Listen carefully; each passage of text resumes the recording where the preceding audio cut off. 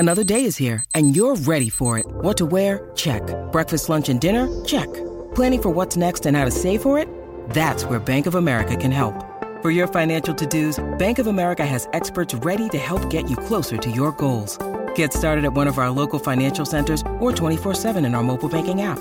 Find a location near you at bankofamerica.com/talktous. What would you like the power to do? Mobile banking requires downloading the app and is only available for select devices. Message and data rates may apply. Bank of America N.A., member FDIC. G'day, Mike Hussey here, but you can call me Mr. Supercoach. KFC Supercoach BBL is back and there's 25 grand up for grabs. So what are you waiting for? Play today at supercoach.com.au. T's and C's apply. New South Wales authorisation number TP/01005. This is the Saturday Session with Daniel McCarty and Grant Elliott.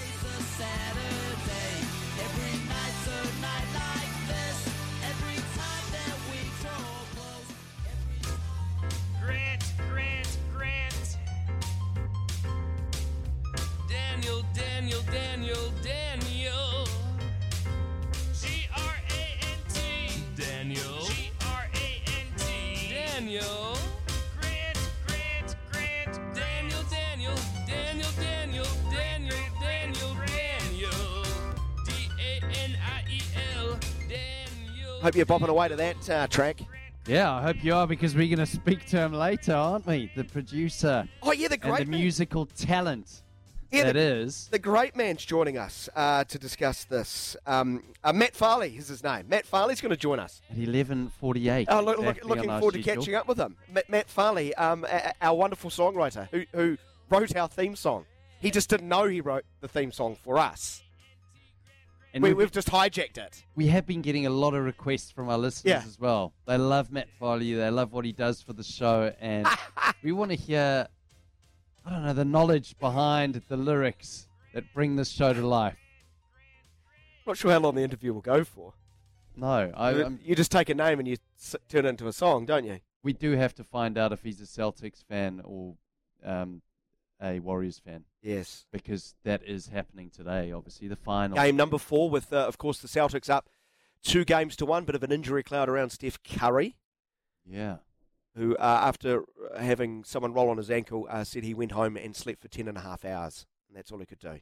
I'd say that if you're a basketball player, you're sleeping for 10.5 hours every night. 10.5 hours sleep. Remember those days? Oh, I remember those days as a professional cricketer.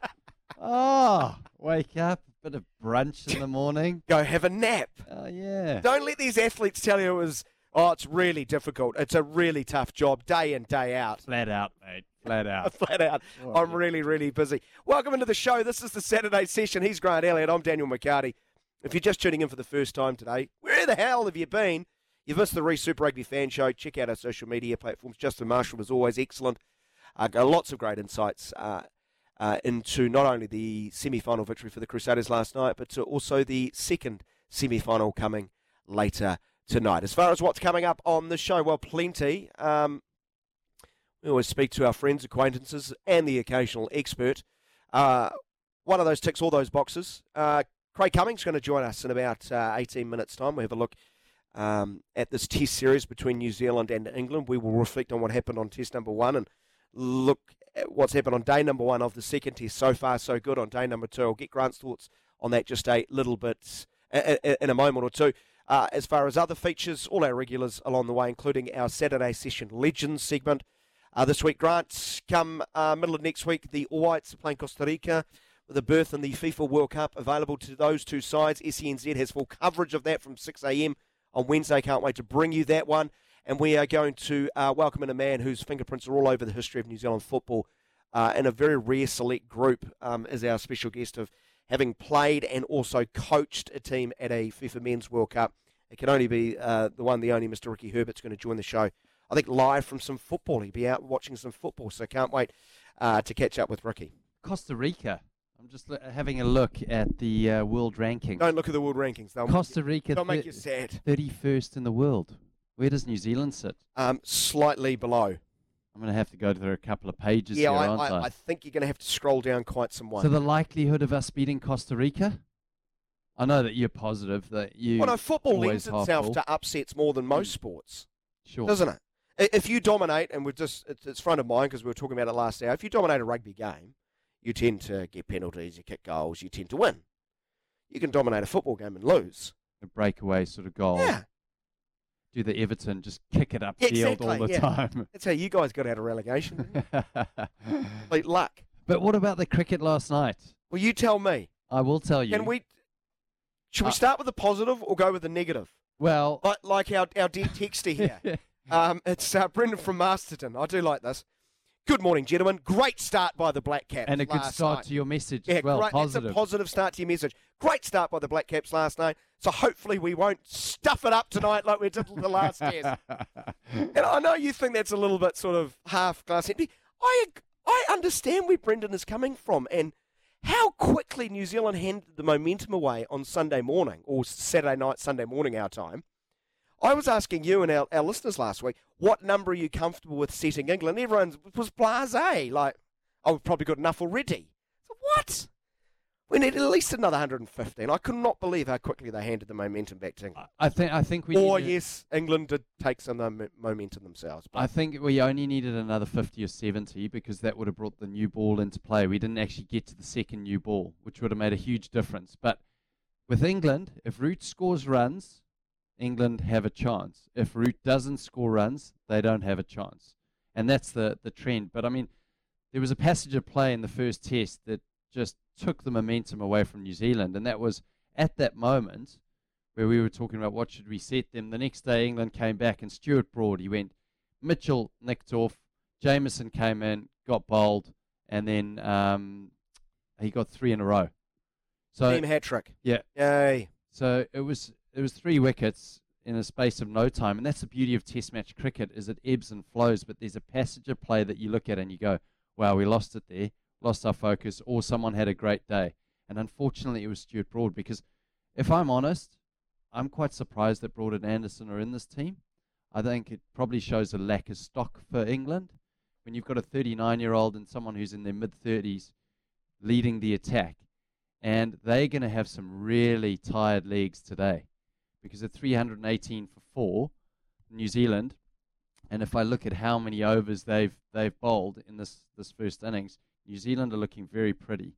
James Anderson's only bowled 18, so is Stuart Broad, and that's because they've got a spinner in the team, Leach, who's bowled 18 overs, so actually takes a bit of pressure off them.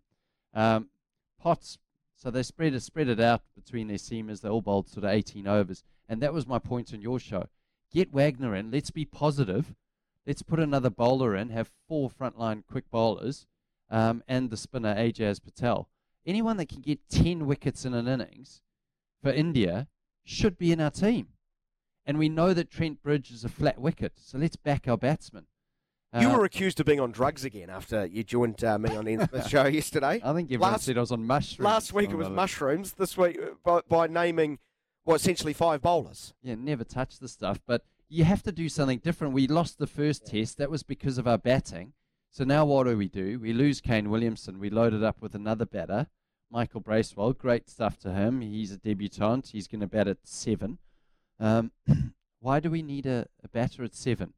Let Jameson come in at 7. So you've got Jameson, Southey, Wagner. Doesn't sound formidable, but they all do chip in a bit. And Bolt even chips in. So that's what I would have liked to have seen. It hasn't gone that way. And once again, Ajaz Patel finds himself out of the team. Yeah. And we have to ask questions about, why do we not know how to use our spinner? When Jack Leach, there is turn there on this Trent Bridge wicket. Atherton was saying there was a little bit of purchase there. Surely we're looking at it going, oh, maybe we've got this wrong. So you're uncertain if they've actually made the right call when all is said and done as far as the makeup of the side. We've gone over the autopsy, I think I described it on Smithy's show yesterday. And my take was top order runs. It's the currency of Test cricket when you're 12 for 4, 4 for 20, Yeah. 6 for 30. They were 50 for 8. Yeah, in the innings. first innings. They actually did incredibly well to get back into a winning position. So you've got to give them a tick on that front. But they had to be more ruthless. And at 318 for 4, that's when you are ruthless. Yeah. You extinguish one option as far as a result tonight, don't you? You take the chance of England winning this test out if you play well enough tonight. You bat for as long as you can, and if you've got a spinner in the team, you go, well, happy days. 4 bowlers and a spinner, because what you can do is you can bowl the spinner from one end. Ajaz Patel doesn't leak runs very easily. He's not a leg spinner that, the economy rate's pretty high. He's got a low economy rate. They've only got the, Stokes, who will look to be dominant. Who tried to target him. Yeah. And did. And we hit him out of the attack. shouldn't have bowled him against Stokes. But if you've got Ajaz Patel, then you can rotate your quicks from the other end in short bursts, a 4-over burst, where you go, just give me everything you've got. How much can Bracewell bowl, you think? Oh, Just a few overs here and there. It's not something you're going to say, right, you're going to bowl now for the hour after tea. We need some time to refresh our quick. he could, but he's not a red ball bowler. He's more a white ball bowler. So the skill of guile and air and changing your length, I don't know if that'd quite be there. For he's no Jeetan Patel, but Ajaz Patel, that's his skill. That's his frontline skill. Michael Bracewell's frontline skill is batting. So it'll be a huge challenge for him. It's a massive opportunity for Bracewell, isn't it? What a great opportunity! He didn't have a great Plunkett shot. I think he averaged 19 with the bat. Yeah, and then suddenly one score over 50 and 10 knocks. Yeah, generally not the form that gets you a call up to play England in England, does it, Grant? No, but I think what the Black Caps are doing is they're choosing on character, and I do like that. And once you're in that environment, you tend to get better and better and better. All the facilities are there, the coaching. You can train as much as you want, train as hard as you want. You don't have the handbrake of facilities, which I think holds a lot of New Zealand cricketers back. And, if you're not getting better in that Black Caps environment, then it's on you as a player. We have more analysis of the Craig Cumming, former Black Caps opener, with us shortly. We're going to welcome in Ben Francis, producer extraordinaire. Good morning. Morning, Kia ora. Ben. Are you okay this week? It's our weekly therapy session. Warriors fan numero uno at SENZ. Another fairly dull week in Warriors Nation, wasn't it? Not much happened. He did get his shirt, though. He got his shirt. It has Shirt's arrived? yes. Yeah, I did get my Grant Elliott Black Cap shirt. He asked me to put it on, but the problem is it's a size medium, and I'm about a 2XL, so I don't think it would have fitted. My partner You put didn't it think on, about this? You have seen the guy a few times. You do know he's got a nickname called the Hairy Javelin for a reason. Yeah, but I wanted to frame it. That's why I wanted Oh, it. right. Okay. So you're not even going to wear it? No, of course not. Yeah. It's a piece of sporting memorabilia history. Right, you're the Warriors guru amongst us. Stacey Jones, interim coach, whatever you want to call it. I have heard so many people suggest what happens if he doesn't turn their fortunes around, it's going to tarnish his legacy. Can I just say that is the biggest load of nonsense I have heard in my life. Okay, that's dramatic and that's over the top. But that's nonsense. No matter what he does as coach, it's not going to tarnish his legacy, right? We all know he's taking over a broken down vehicle. And he's taking We all over. know what he did on the field. We can separate the two, right? It's not going to tarnish his legacy. Well, Or am I on an island on this one? No, you're not, because he's taking over on an interim basis. That kind of means that he's kind of just filling the gap. He's filling the Warriors need a coach. He's just filling in for the rest of the season. I don't think you can say this tarnishes his legacy. How can it? Well, The little general, all I remember is him on the field, not season 2022, another lost season, and him coming in to try and right the wrongs. Just seems absolutely odd to me. People would suggest this runs the risk of tarnishing his legacy, a bit like you did by joining me in a Saturday morning sports show, Grant. That's understandable, people giving you crap. Well, someone is giving me a bit of stick at the moment. They're saying, can someone remind Grant that Patel bowled 2 overs for 22 runs at Lord's? Hardly great economy. Well, he was targeted by Stokes. He only bowled 2 overs, but you look at his career record, that's a small sample size, 2 overs. Lads, what's going on with Wags? Why aren't they picking him? Is he injured? Cheers from Chris, and I think we've covered that one. And lastly, before we get to a break, kia ora, lads, I reckon the Brumbies will win because it sounds like Auckland TV commentators, the press, assume that means us, Grant, believe they will be at Eden Park next week. If they are listening and reading the press, then it's job done for the Brumbies. Athletes reading their press. Gee, we could spend 4 hours on this, couldn't we? Yeah, I used to read. Yeah, the press. you did. I did. A lot. And then I stopped reading. Yes, and it helped, didn't it? It did help. And then I read it when I did well. Selective Like, reading. had a good day, let me open the papers. And still got abused. Brilliant stuff. Keep your messages rolling at 8833. Also today, like every Saturday, thanks to the wonderful team at Sleep Drops, we want to hear your nominations for Sleep Drops Performance of the Week. I've got a beauty this week, and it leads to a challenge I'm going to put to Grant Elliott. Can't wait for that. Sleep Drops, New Zealand only specialist range of sleep and stress support supplements. Send your favourite moments of the sporting week, our Sleep Drops Performance of the Week, to 8833. We will take a break. Craig Cumming is going to join us. Richard writes, no one said his reputation would be tarnished, Daniel. It was a discussion point, not a statement. Well done for falling into that trap. Well, Richard, I respectfully disagree when I hear people say, I hope this doesn't affect his reputation. I'm just saying it's not going to affect his reputation, in my opinion. He's a fill-in. I guess I am discussing it, so I'm falling into a trap. Not sure. I don't think anyone's really watching the Warriors at the moment. Really? Says Warriors fan. Well, it's just been so shambolic. Ever since Ben Francis told me to support the Warriors, Yeah. and I pulled the jersey on, I just like, can it get any worse? Well, wait till next week. It's 20 minutes after 11 o'clock. You're getting the Andrew Mertens from Ben Francis too.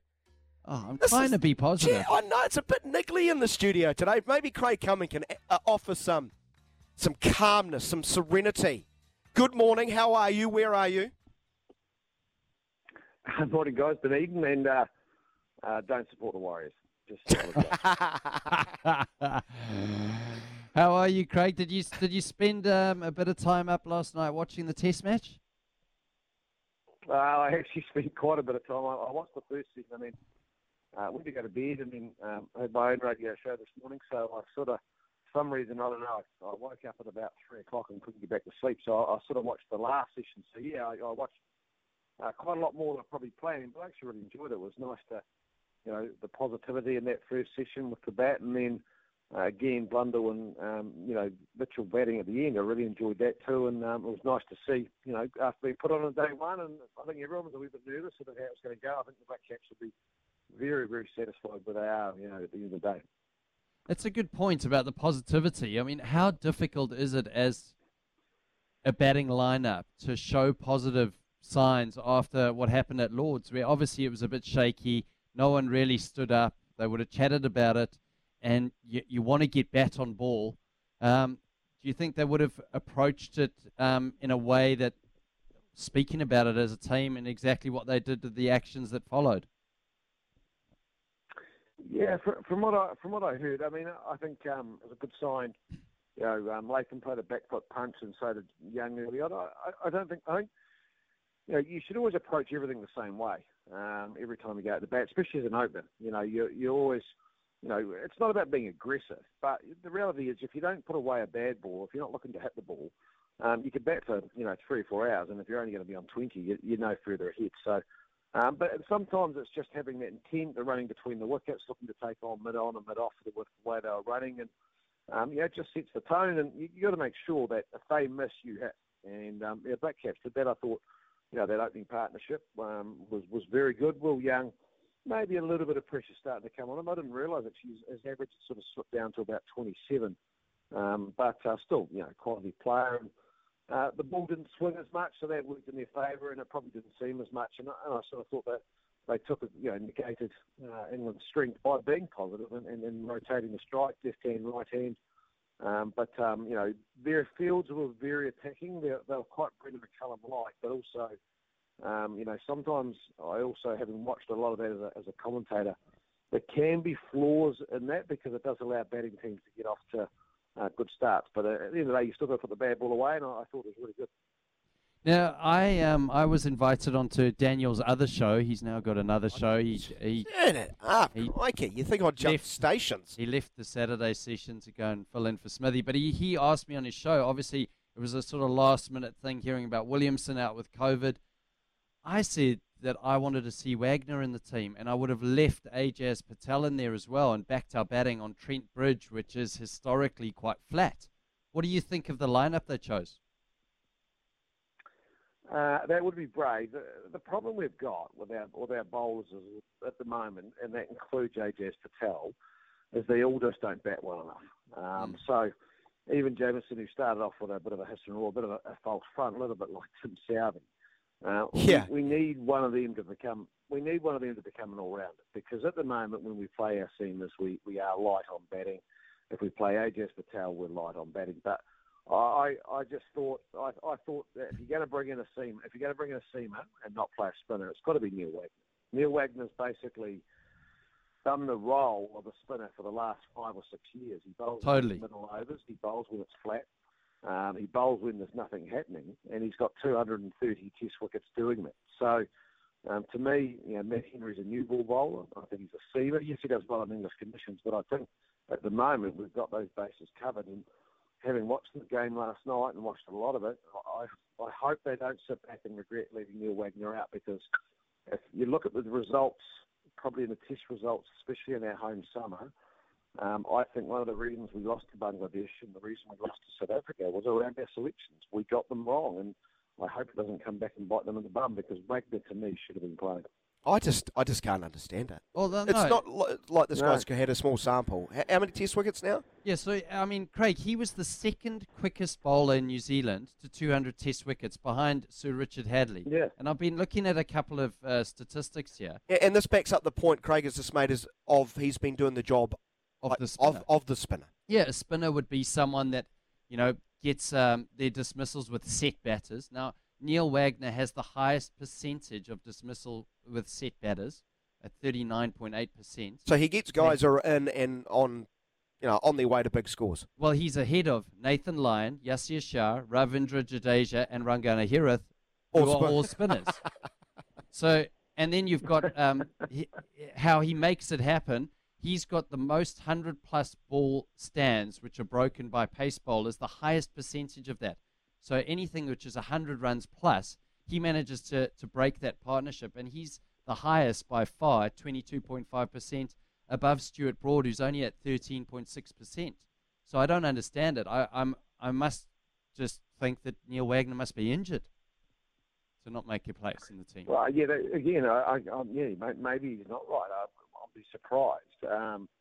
You just got to look to see if he's on the balcony for a start, because if he's not, he's away, fuming, and I certainly will not be facing the nets at the moment. The reason we've got away with not playing a spinner for the last probably 7 years nearly now is because of Neil Wagner. He doesn't bowl much in the first set. Now, that's also the last 2 years, and remember last year he was swinging the Duke ball over in the UK. So he was actually swinging it and taking wickets with the Duke ball by hitting the stumps, getting LBWs. But, when you look at the way that he bowls, and the reason we haven't needed to is because he doesn't bowl a lot in that first hour and a half. He might bet a wee short spell before lunch. He'll bowl probably 10 or 11 overs in that middle spell, probably in one. And then before the new ball, it means there's no dead overs between that sort of 68 to 80 overs. And that's where his 23 overs are made up from. And then he probably won't bowl before the end of the day's play.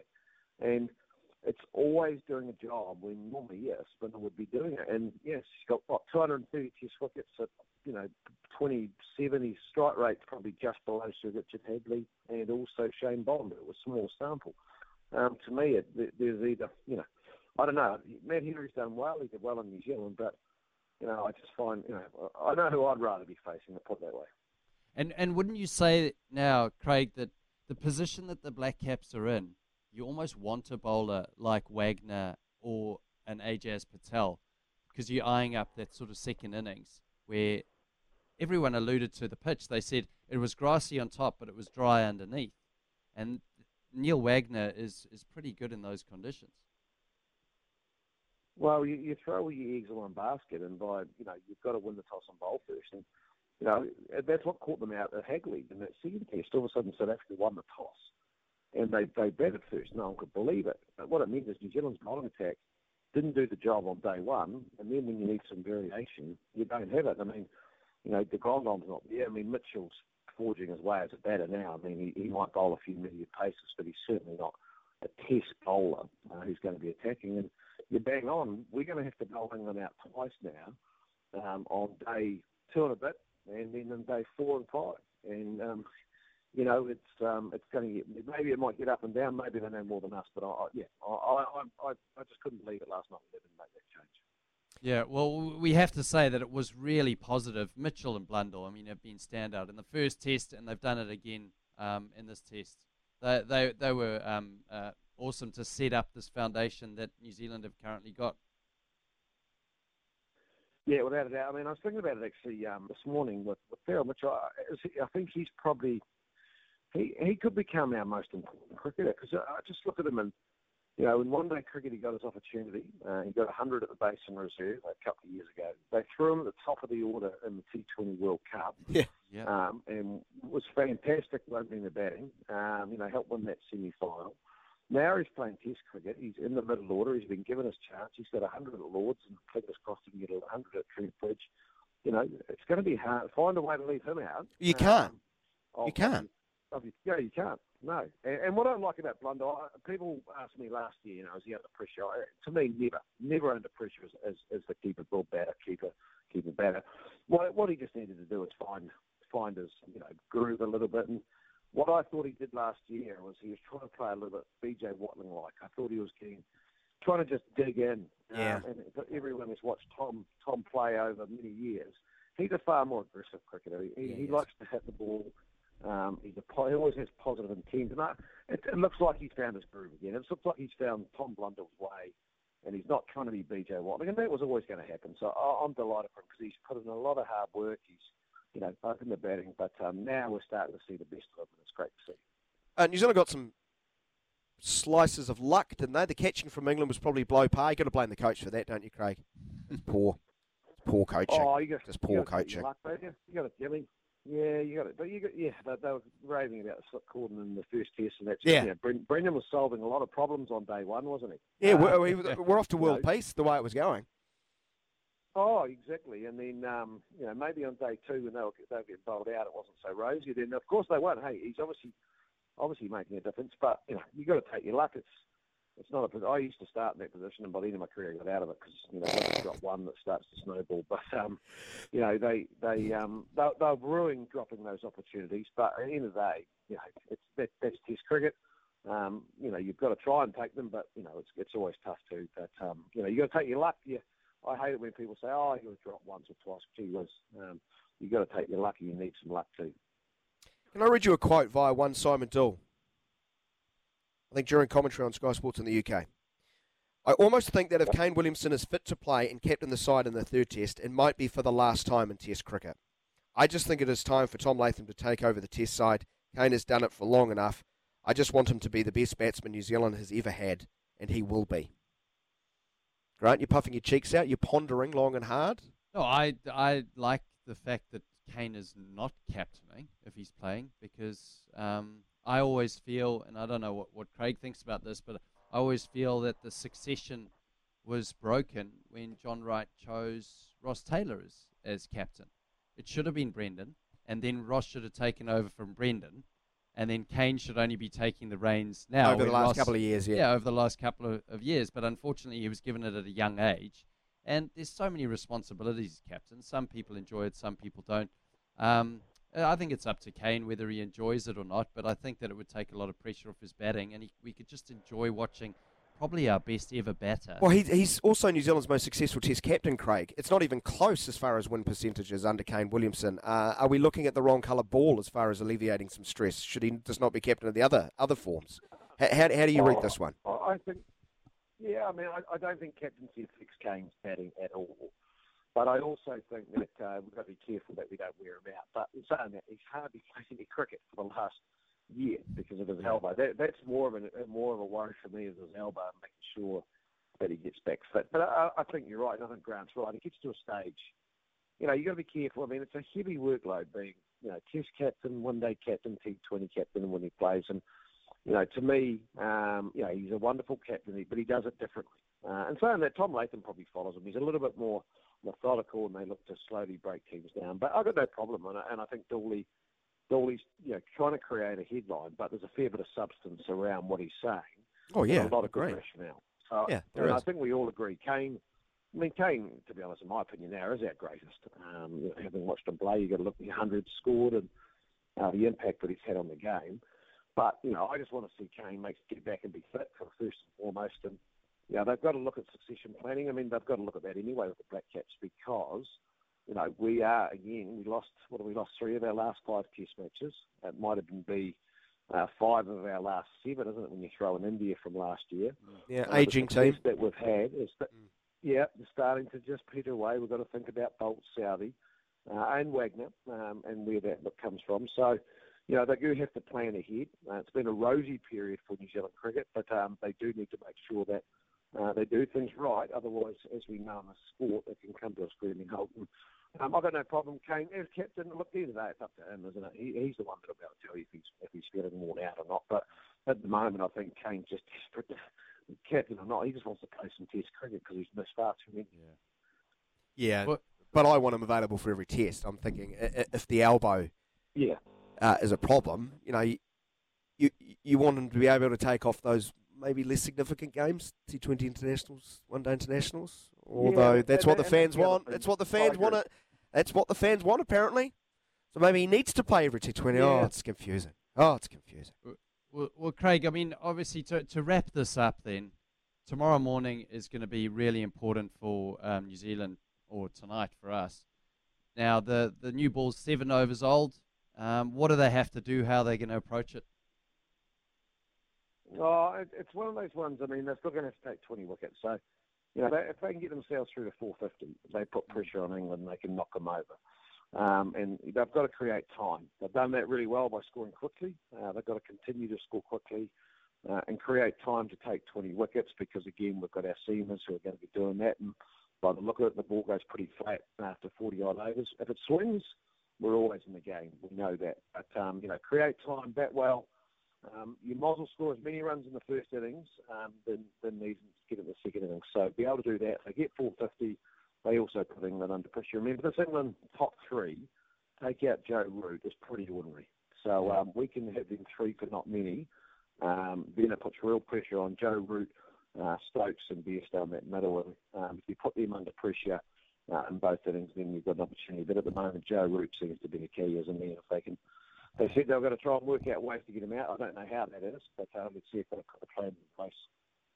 So what's the Duke of Dunedin got lined up for this afternoon? Not a lot, actually. He's actually stuck inside in isolation at the moment. So not for myself, I'm actually negative, but my wife's got COVID. So I'm going to have an afternoon cap and get ready for a big night of test cricket. How does that sound? Oh, that sounds delicious. So much sport this weekend, Craig. We wish your wife all the very best, and thanks so much for joining us, mate. Thanks a lot, Craig. Thanks, guys. Cheers, guys. Craig Cumming, cricket commentator, of course, and former New Zealand international, joining the program. Always interesting observations from the mind of one Craig Cumming. It's 24 minutes away from 12 o'clock. Before we get to our break, it is time, as you ready yourself for your Saturday, to recap the news of the day. We call it Editor at Large as we unpack all the sport you've missed out on with Burger King, home of the Whopper. During the segment, we'll add in our totally unwarranted and unwanted opinion. Although, probably just recap the cricket at the top for people if they're just waking up. Black Caps in control after day 1 of the second test in England at Trent Bridge.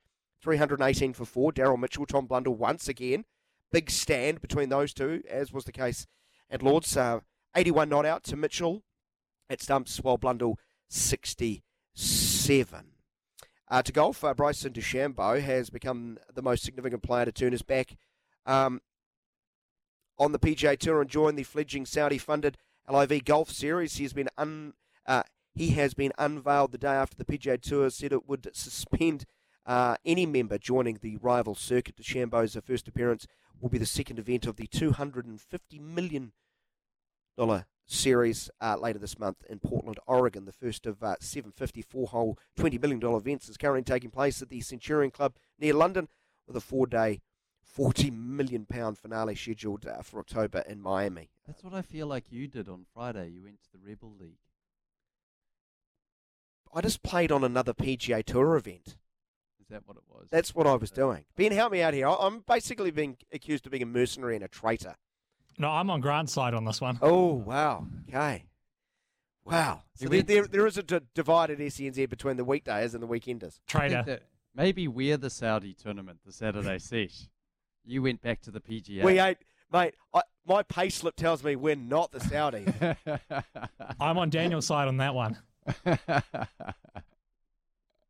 To the NRL, the North Queensland side have held off a spirited St George Illawarra to win 31 points to 12 at home to win their 10th game of the season. 10 games, guys. A club's won 10 games in the NRL and cement themselves inside the competition top 4. How many wins for the Warriors? Currently? 4. How many more do they get this year? I think that's 2 from That's 2 Francis. more. I think that's 2. Is that one side of the State of Origin windows?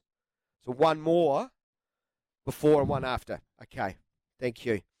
To football, slight injury concern over All Whites captain Winston Reid, a few days out from their big World Cup qualifying playoff against Costa Rica.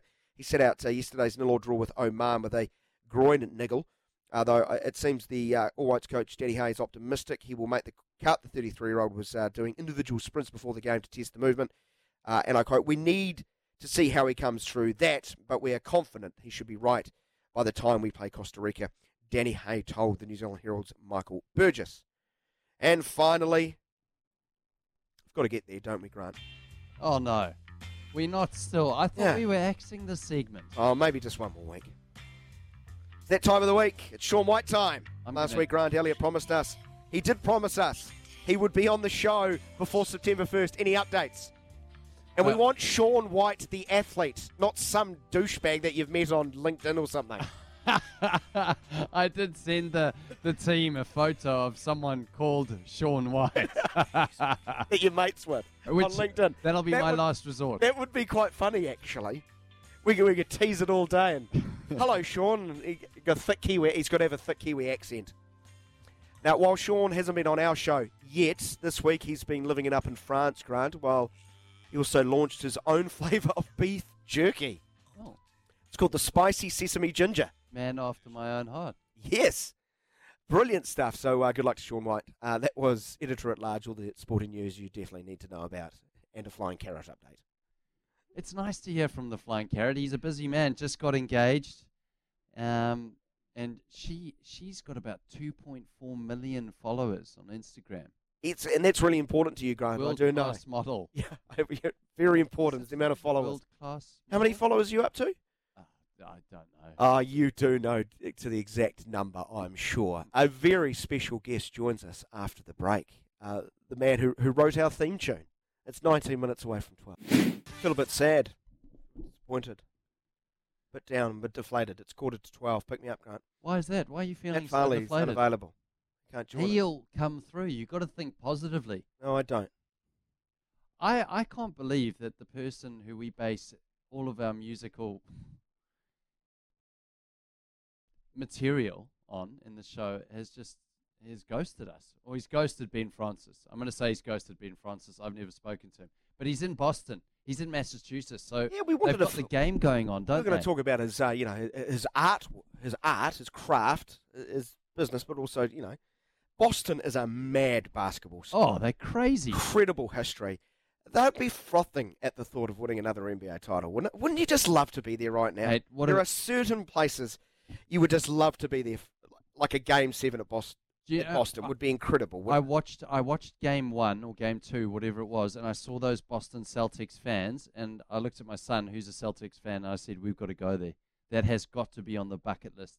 They look like they're at one of those massive darts tournaments where no one really goes to watch darts. Let's be honest, Ben Francis. Well, They the host go of there- SENZ's, leading dart show is producing the show. Be careful. He would be front and center watching the darts. You get your purists, but let's admit, a lot of the people that go to the darts are not there to watch. They're there for an event. Nothing wrong with that, is there? How dare fans have fun at sporting events? Well, that's what we need to learn in New Zealand. We need, especially when you go to the rugby. I know you've spoken about it. Everyone's dressed in their black, and it's very serious. We need to get away from that. Look at the Boston Celtics. Do yourself a favor and watch the NBA Finals because the fans are unbelievable. Are you going to be that when you go to the Wellington Saints and our own Sal's NBL later today? I am. Get first? Yeah. So I did tell you. I said I'm taking off the to boy. Saints. Yeah, we've got a table for 8.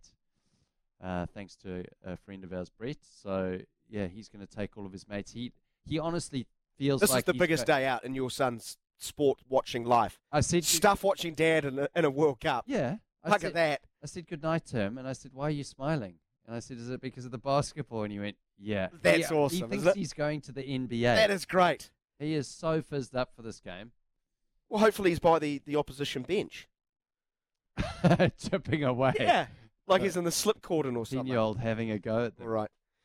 Well, yeah, unfortunately, Matt can't join us right now. We'll connect with him eventually, whether it's today or the weeks to come. We'll do a truncated version of the Week in Words then, the sporting quotes that have stood out to us for a variety of reasons. You can go first, Grant. Okay. I was going to use a Brendan McCullum one, just Ben Stokes talking really nicely about his new coach, but I thought Brendan's had a lot of airtime. So what I'll give more airtime to is the Saudi golf tournament, which I'm really enjoying. You are really because enjoying all these mercenaries jumping across, getting told they can't play for the PGA. So I don't mind the ones who haven't, earned mega bucks in their career. It's the ones that have earned, upwards of 100 million US already. It's like it's the Saudi sovereign fund. It's the government that is funding this. And Phil Mickelson asked if he could get just don't go to the release. embassy if they invite you any of these golfers. So anyway, Scotty Scheffler, he was talking about just before the RBC Canadian Open. He said, asked about the guys joining the LIV Tour, which he hasn't joined. He said, I haven't really noticed anyone missing this week, maybe outside DJ, Dustin Johnson. That is great shade, isn't it? Yeah. That is great shade. I've simply got English football coach Gareth Southgate. England have to play Italy behind closed doors due to fan misbehaviour. Only 3,000 fans allowed to attend, most of which will be children. He's quoted as saying, if it's an embarrassment for England as a country. A lot of people that caused the problems, I'm not certain, were football fans. The great irony of this, England played Hungary behind closed doors during the week. There was about 12,000 kids because of racist abuse inside the stadium. So only kids allowed. That's a FIFA mandate. So they did the Black Lives Matter salute and they got booed by kids. Oh, gee. Crazy stuff indeed. It's 10 minutes away from 12 o'clock, back after this break.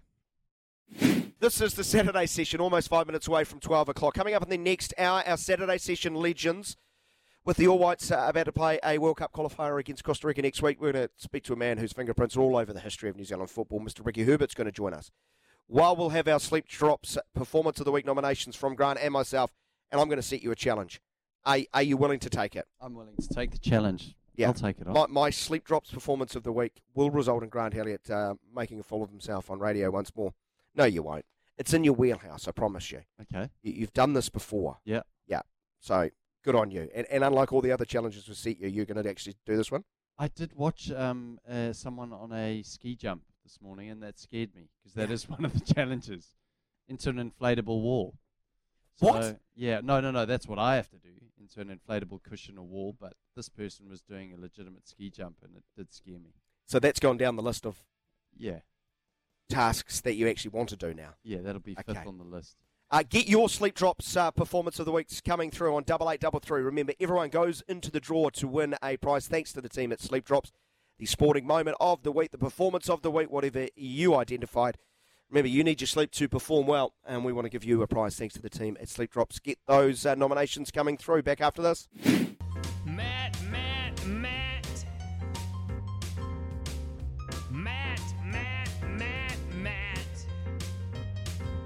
Oh, we're very excited here on the Saturday session.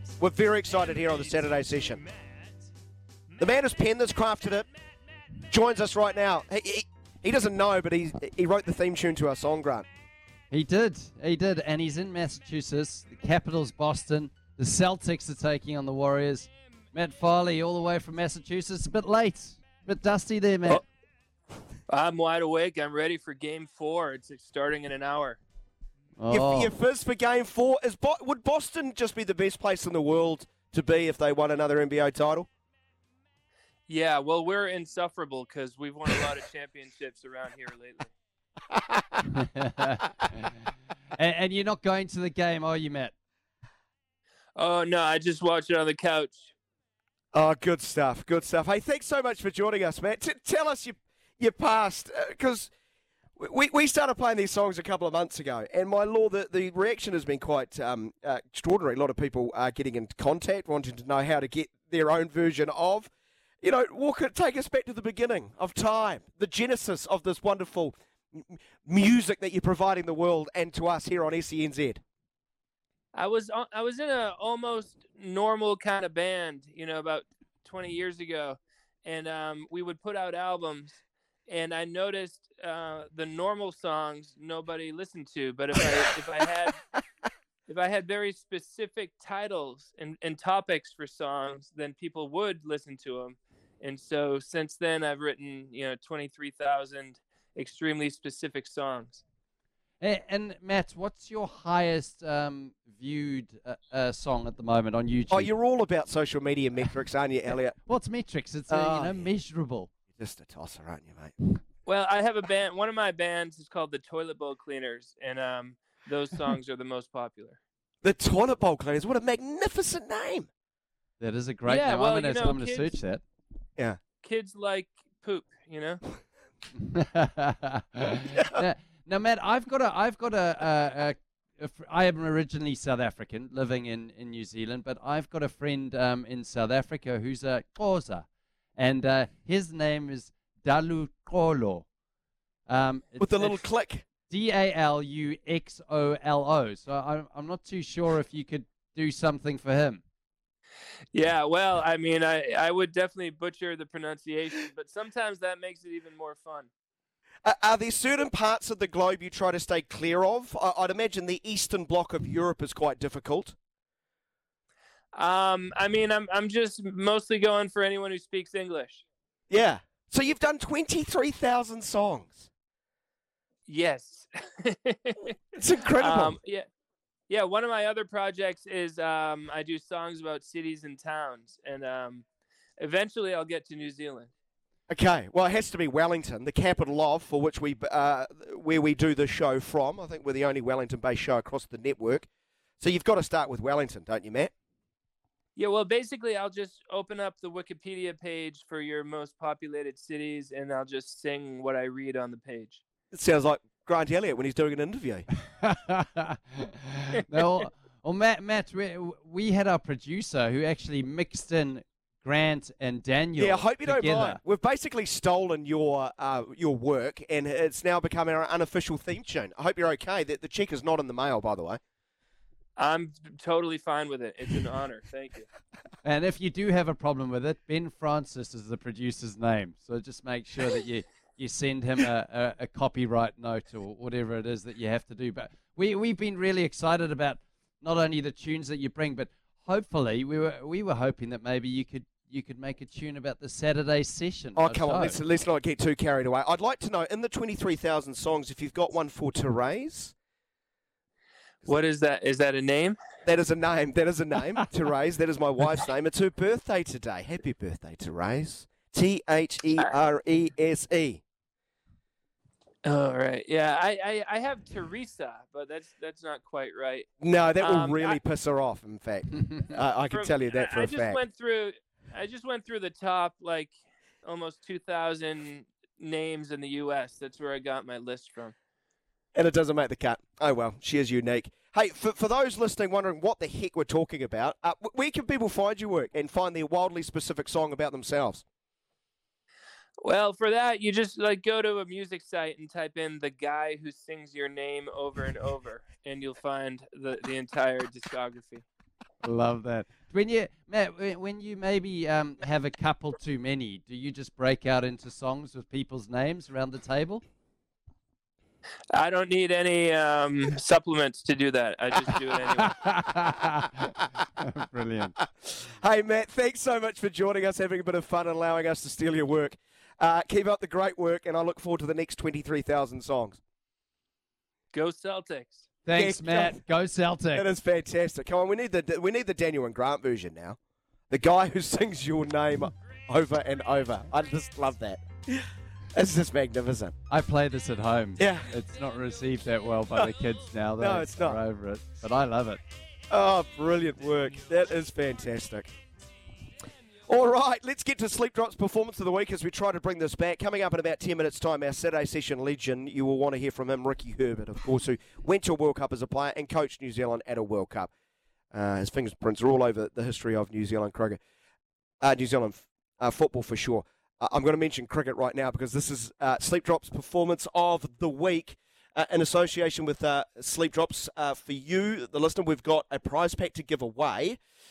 To send us your nomination to 8833. I was going to be rather serious and go Joe Root's fourth innings inning, brilliant, match-winning, had been criticised for a long period about lack of runs in the fourth innings, etc., etc.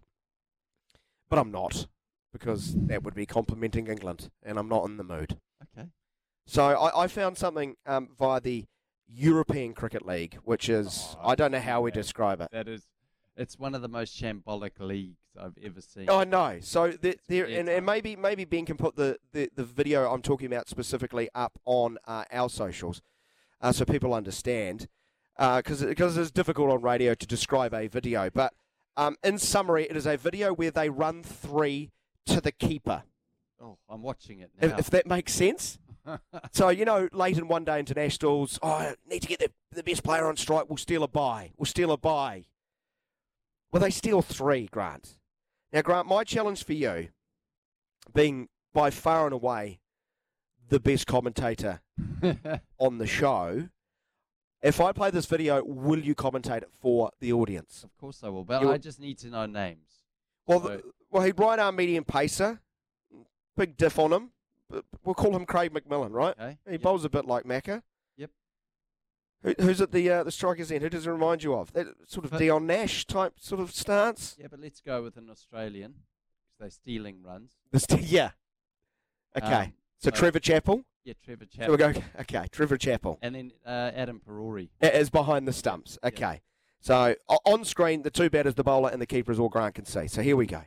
Grant, I want you to call this. The game's getting 24 tight. seconds, 24 seconds. Craig McMillan. McMillan. Craig McMillan, right arm over the wicket. Craig McMillan running in, delivers the ball. It's wide and full. Missed by the keeper, who goes for the stumping. They scamper through for the single. They're through. Oh, they're coming back. The non-strikers come back through. There's an opportunity here at the wicket keeper's end. No, not out. As they scamper through for another opportunity, and he scampers through for a third. How did they scamper through for three? There was lots of scampering. They shouldn't have got one. They shouldn't have got one. So he bowls. The guy tries to swipe it through the offside. He misses it. The keeper then tries to stump him when he's got his bat down. Keeper's he misses at the stump. non-striker's end. He throws it halfway up the pitch, and then it's this Keystone Cops. It is one of the funniest videos I have seen. It is without question my Sleep Drops performance of the week. And to you, Grant Elliott, for attempting to commentate that utter car crash. Well, I don't think anyone on radio commentary, no one would know what was happening. That's what I mean. It's much easier with visuals. That would be one of the hardest things to commentate in radio. Oh, quality. Maybe Ben can put that up, but bring us back to some form of normality. I think your nomination, my Sleep Drops performance of the week, Queensland beating New South Wales. No, it's not that. It has to be Daryl Mitchell.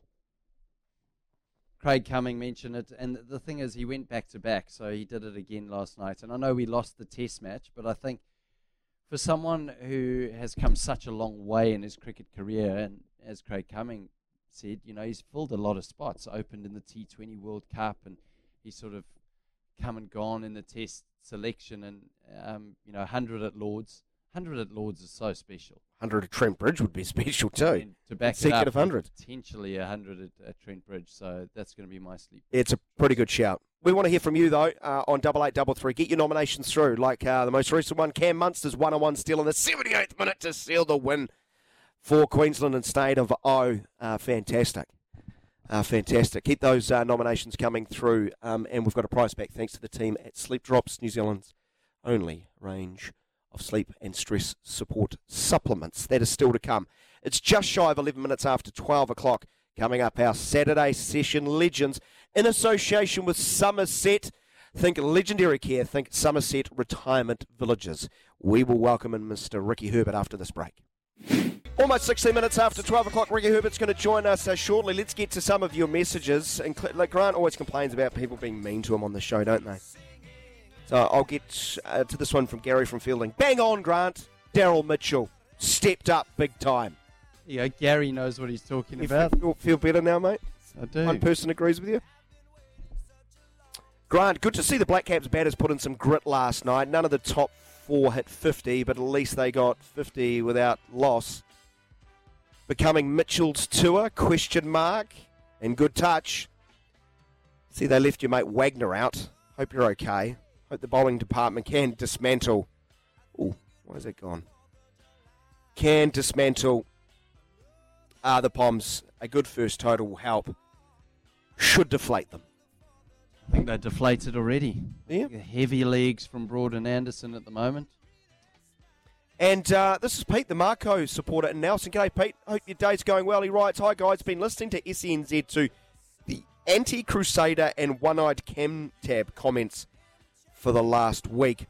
Don't forget the Blues were rubbish for years until they hired an ex-Crusader coach. I do like that. Well played, you. The anti-Crusader mob out there, it's just jealousy, isn't it? That's where my sort of anti-Crusaderdom comes from, even though I don't really have a big anti-Crusaderdom. I don't know why. It's a human trait. When someone's doing really well, you want to see them top. It's 16 finals they've made. Let's celebrate it, right. Crusaders, but the Blues have still got to get through the semi-finals tonight. I think we can go to our very special guest. Is that right, Ben? We can indeed now. Few, if any, have made as significant impact on the history of New Zealand football as our next guest. It's all part of the Saturday Session Legends segment where we speak to wonderful athletes about their careers, their teams, their seasons, certain games. And we thought it's rather topical with the All Whites facing a huge, huge opportunity middle of next week against Costa Rica. They can go to a World Cup where, of course, one Ricky Herbert has been as a player and a coach. And we are utterly delighted to have him join us today as part of the Saturday Session Legends. These days, of course, looking after the future of New Zealand football, certainly helping through the Ricky Herbert Football Academy. And I assume it's a Saturday. Ricky's probably out watching football right this very moment. Hopefully we can connect with him. Good morning, Ricky. Morning, Dan. How's things? Oh, great. Great to speak to you again. Are you out indeed watching football? Yeah, look, I've just jumped in the car, so Yeah. I watched a lot of junior football this morning and just scouting around the grounds, but no, fantastic. Hey, Ricky, it's Grant Elliott here. Great to have you on the show, on our Legends show. When you're watching those kids out there, does it remind you of the times when you fell in love with the game? And what sort of age was it where you thought, oh, I could actually make a little living out of this? Yeah, thanks, Grant, and thanks for the opportunity to be on the show. Nice to talk to you.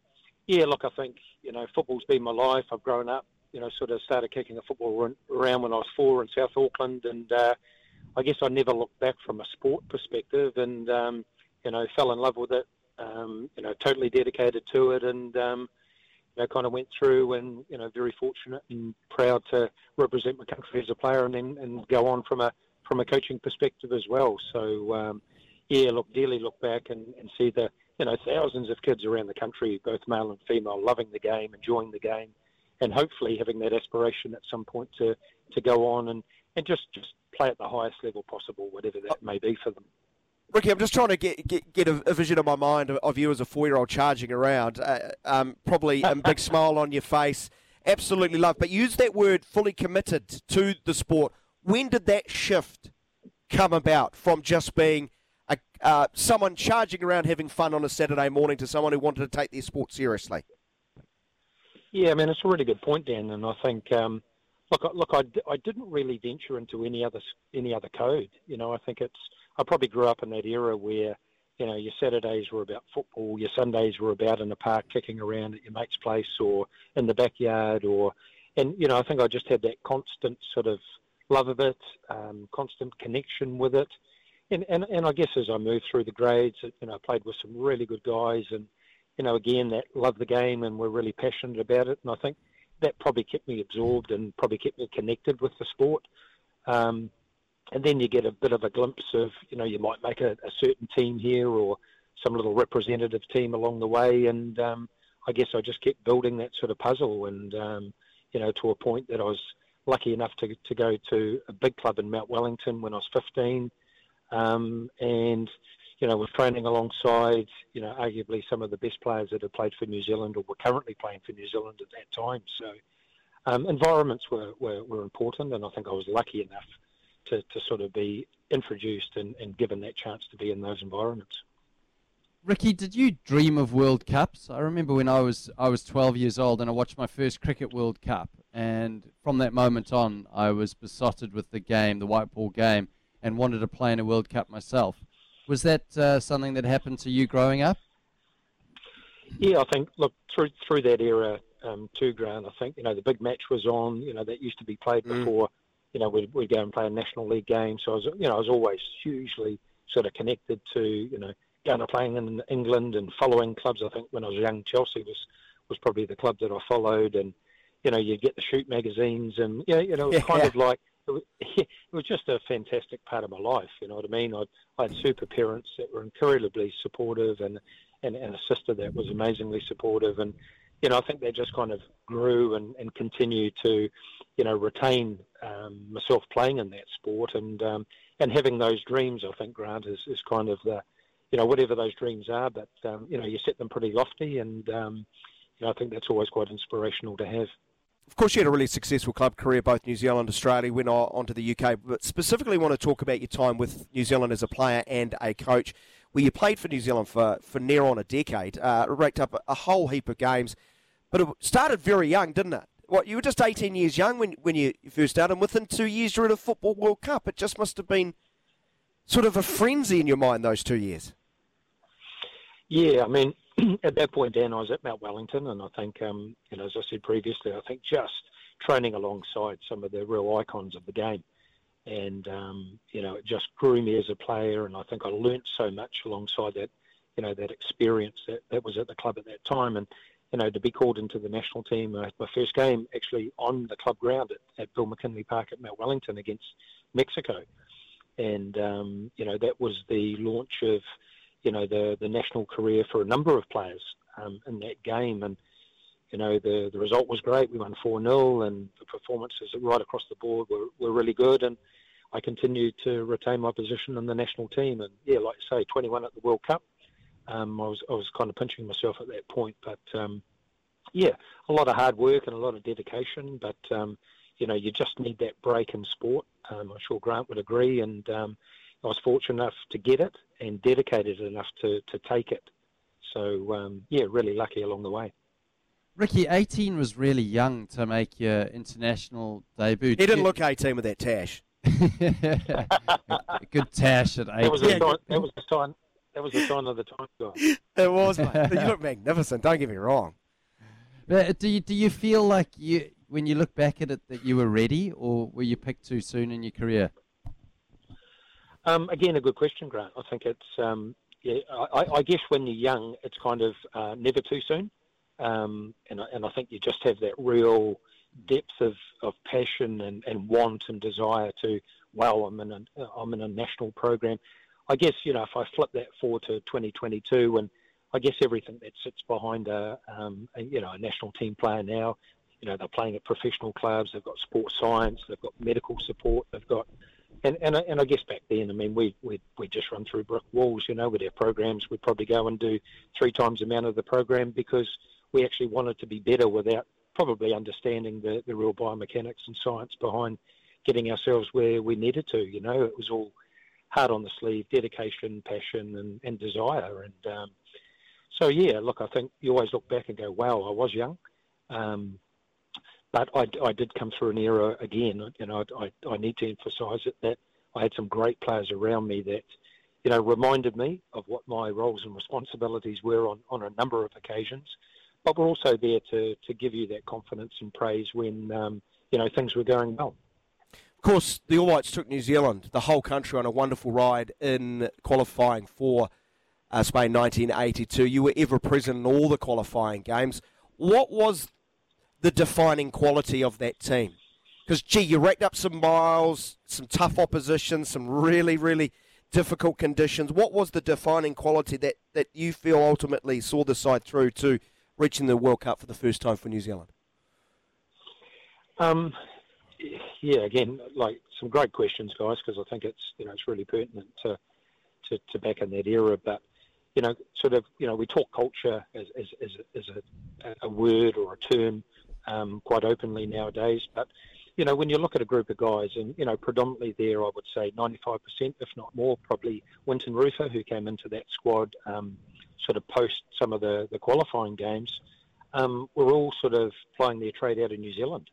And, full-time jobs, and just putting in the absolute hard yards. And I think, when you came to a national camp and you came like in the most 100% condition that you could possibly get yourself into, because you knew that no matter where you looked around that squad, that everybody was bringing their A game and was bringing the ultimate sort of preparation and performance that was needed to, A, be selected and have the privilege of playing for your country in a team like that, but, just bringing that real aura of, hey, I've done my job and I'm here and I'm ready, and if I get selected, I know that I can commit myself to this team. So just the depth of it, guys, was just sensational. And I think, it's difficult when people want to compare, and I don't compare eras because I think it's completely different. If those players back then had what's feasible and what's possible now, then who knows what potential they would have reached. But, we should just hugely celebrate. Yeah, just celebrate what that team did. It was remarkable. It was a stake in the ground. It was a real pioneer side that kind of opened New Zealand public and everybody to football on a global stage and on a world stage. And, I salute those guys. I mean, they're just absolute legends in my mind, all of them.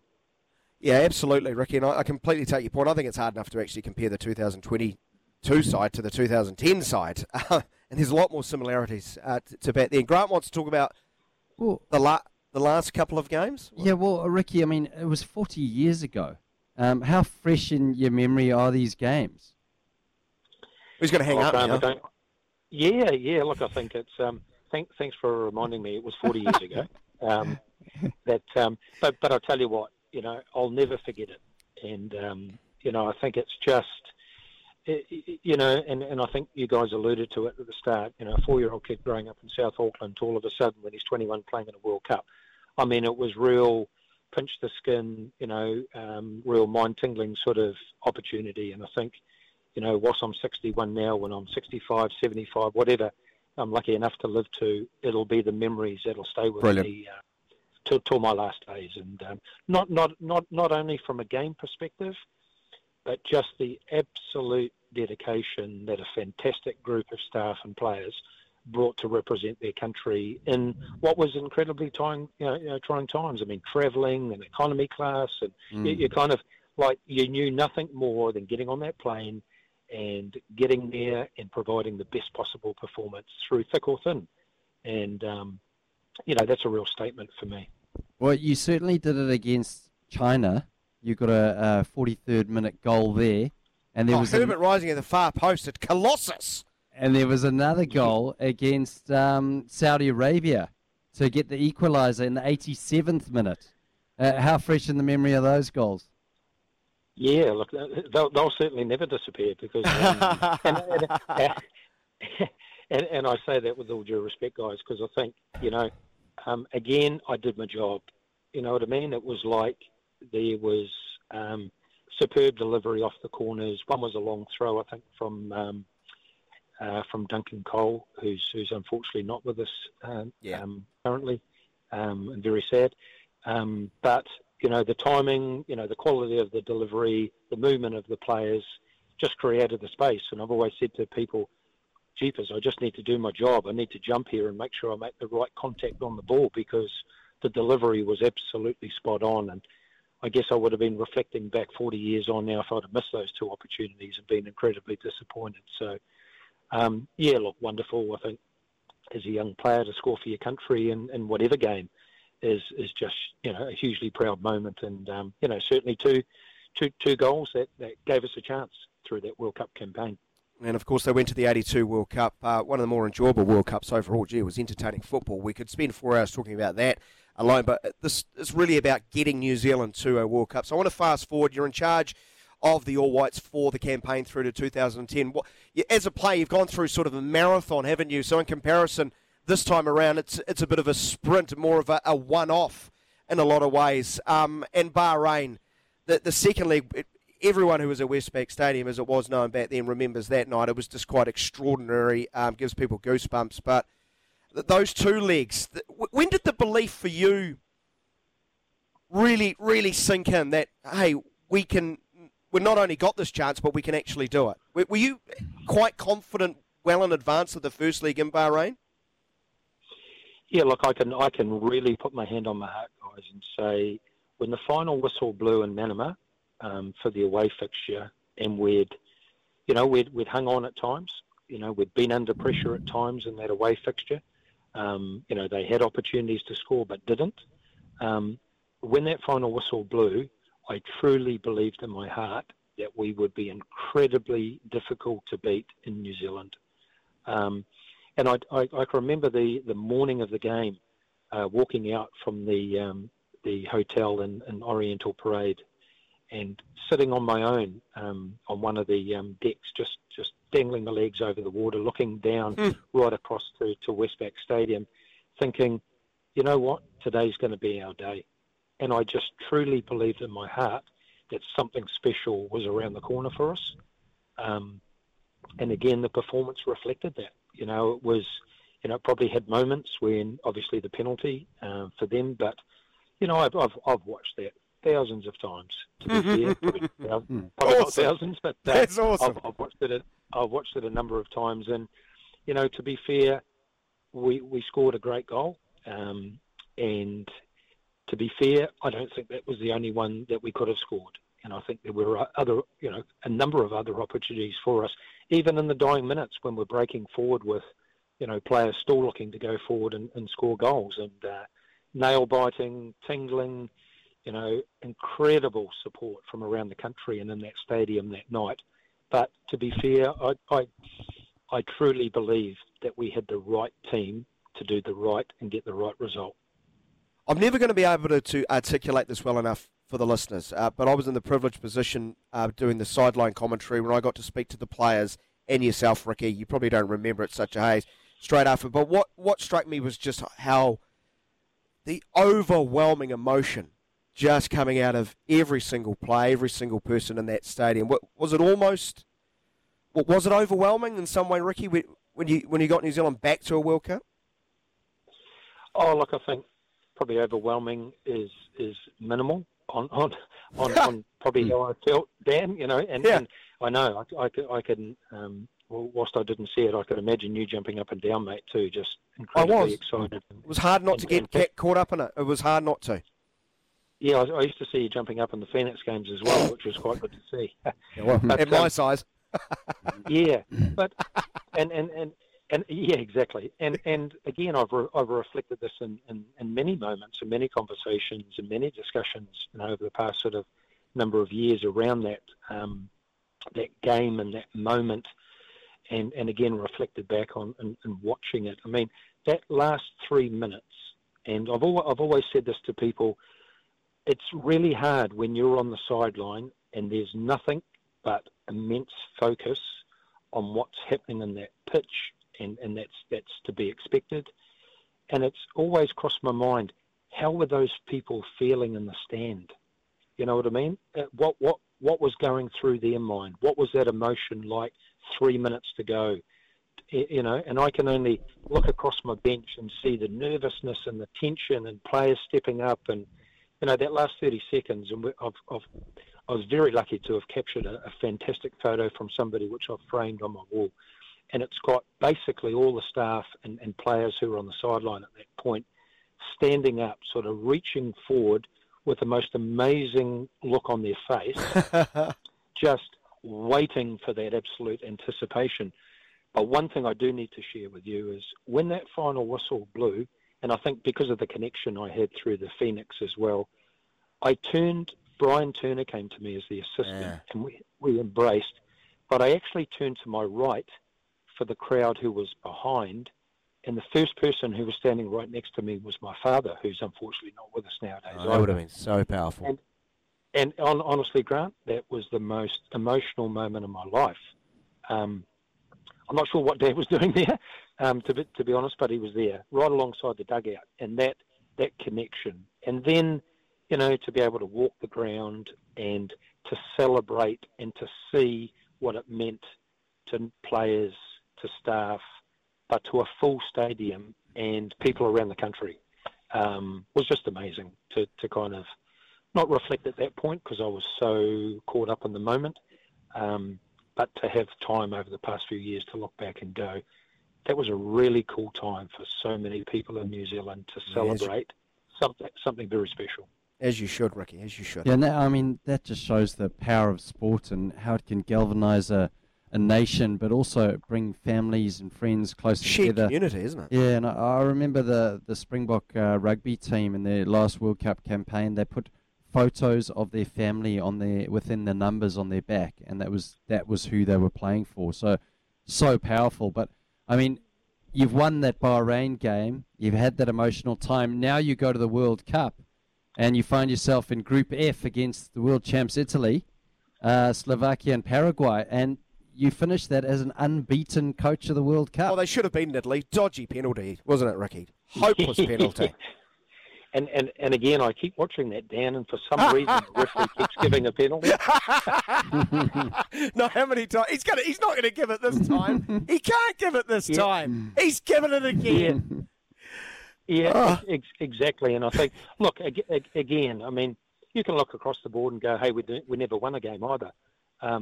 And I think in the context of, did we want to go there and win games? Absolutely. Were we disappointed we didn't go through the next round? Absolutely. But did we actually put New Zealand on the map from a footballing perspective and kind of change the perception of football in New Zealand? 100%.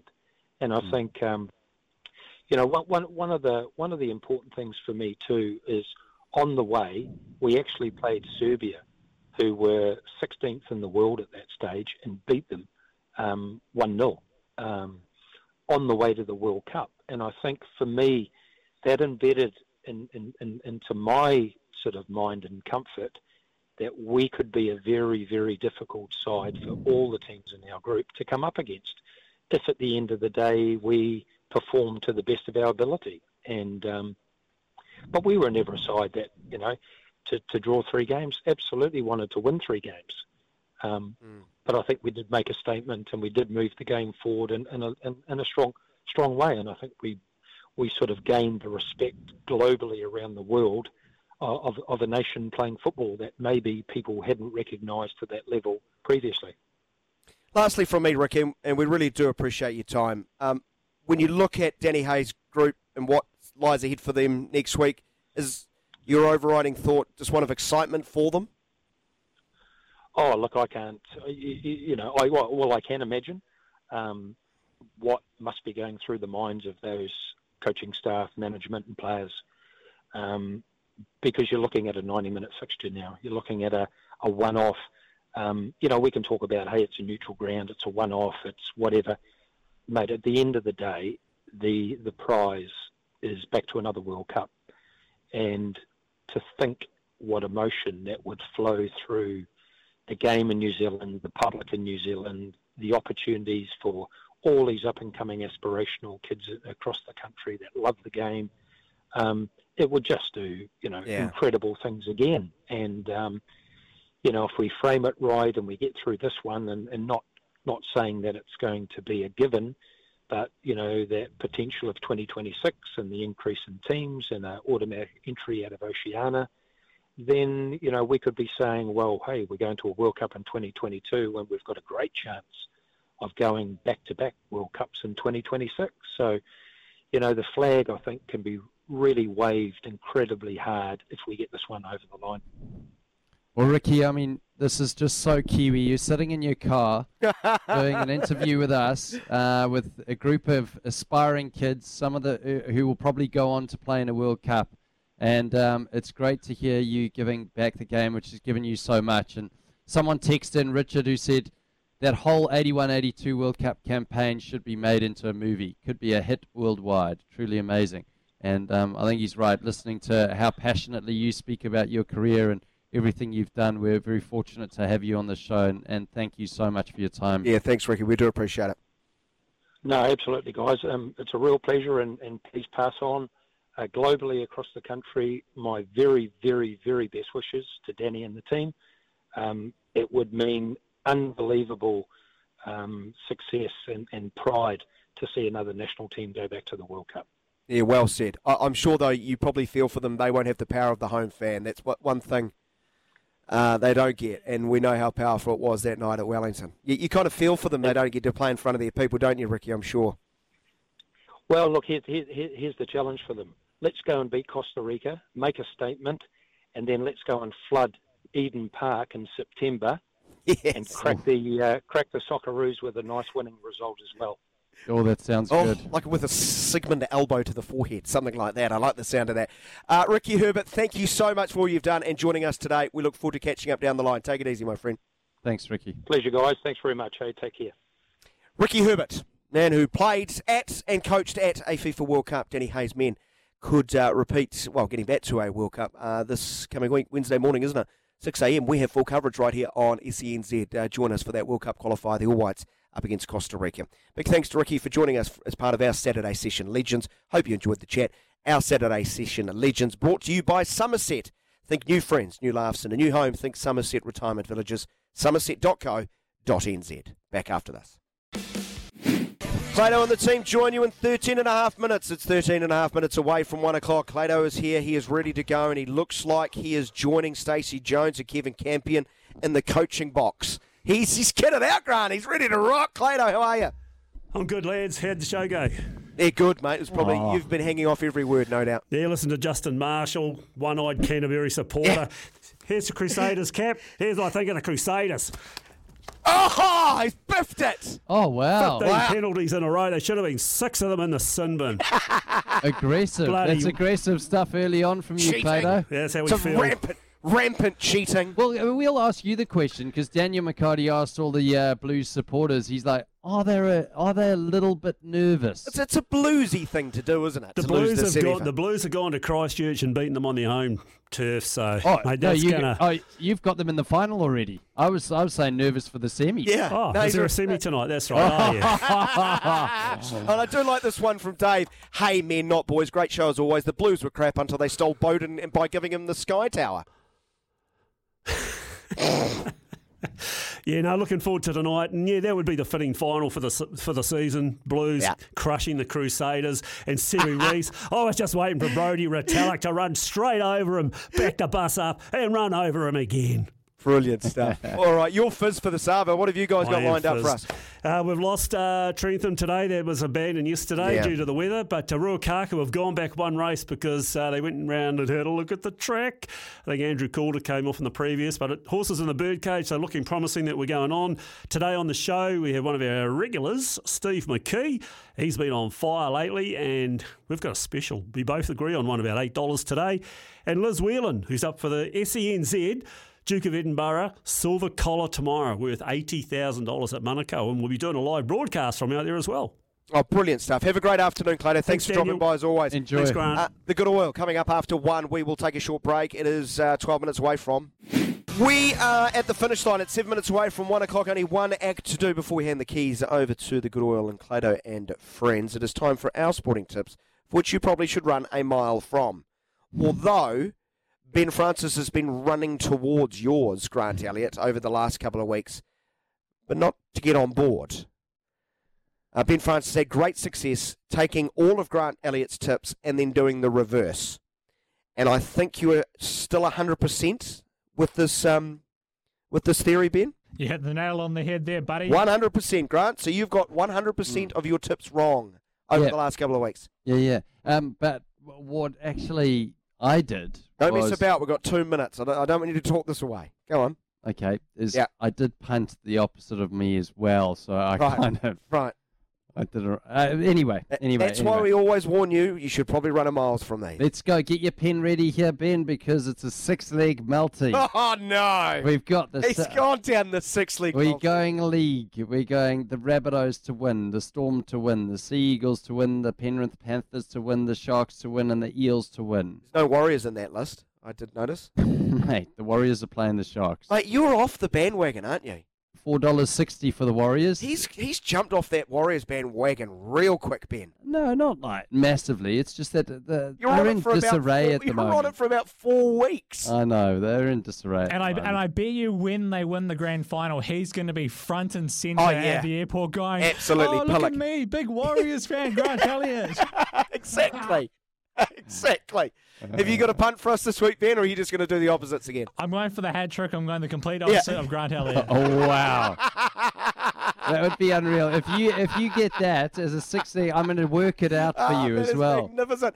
I'm going to finish because I'm in a perpetual grey mood, Grant. You know that. And history always repeats when my sides are involved. Being the fatalist, Mr. Negativity. I'm going New Zealand to lose at least 3 wickets in the first session tonight. So 3+ wickets. First session, day 2 of the cricket test, $2.50.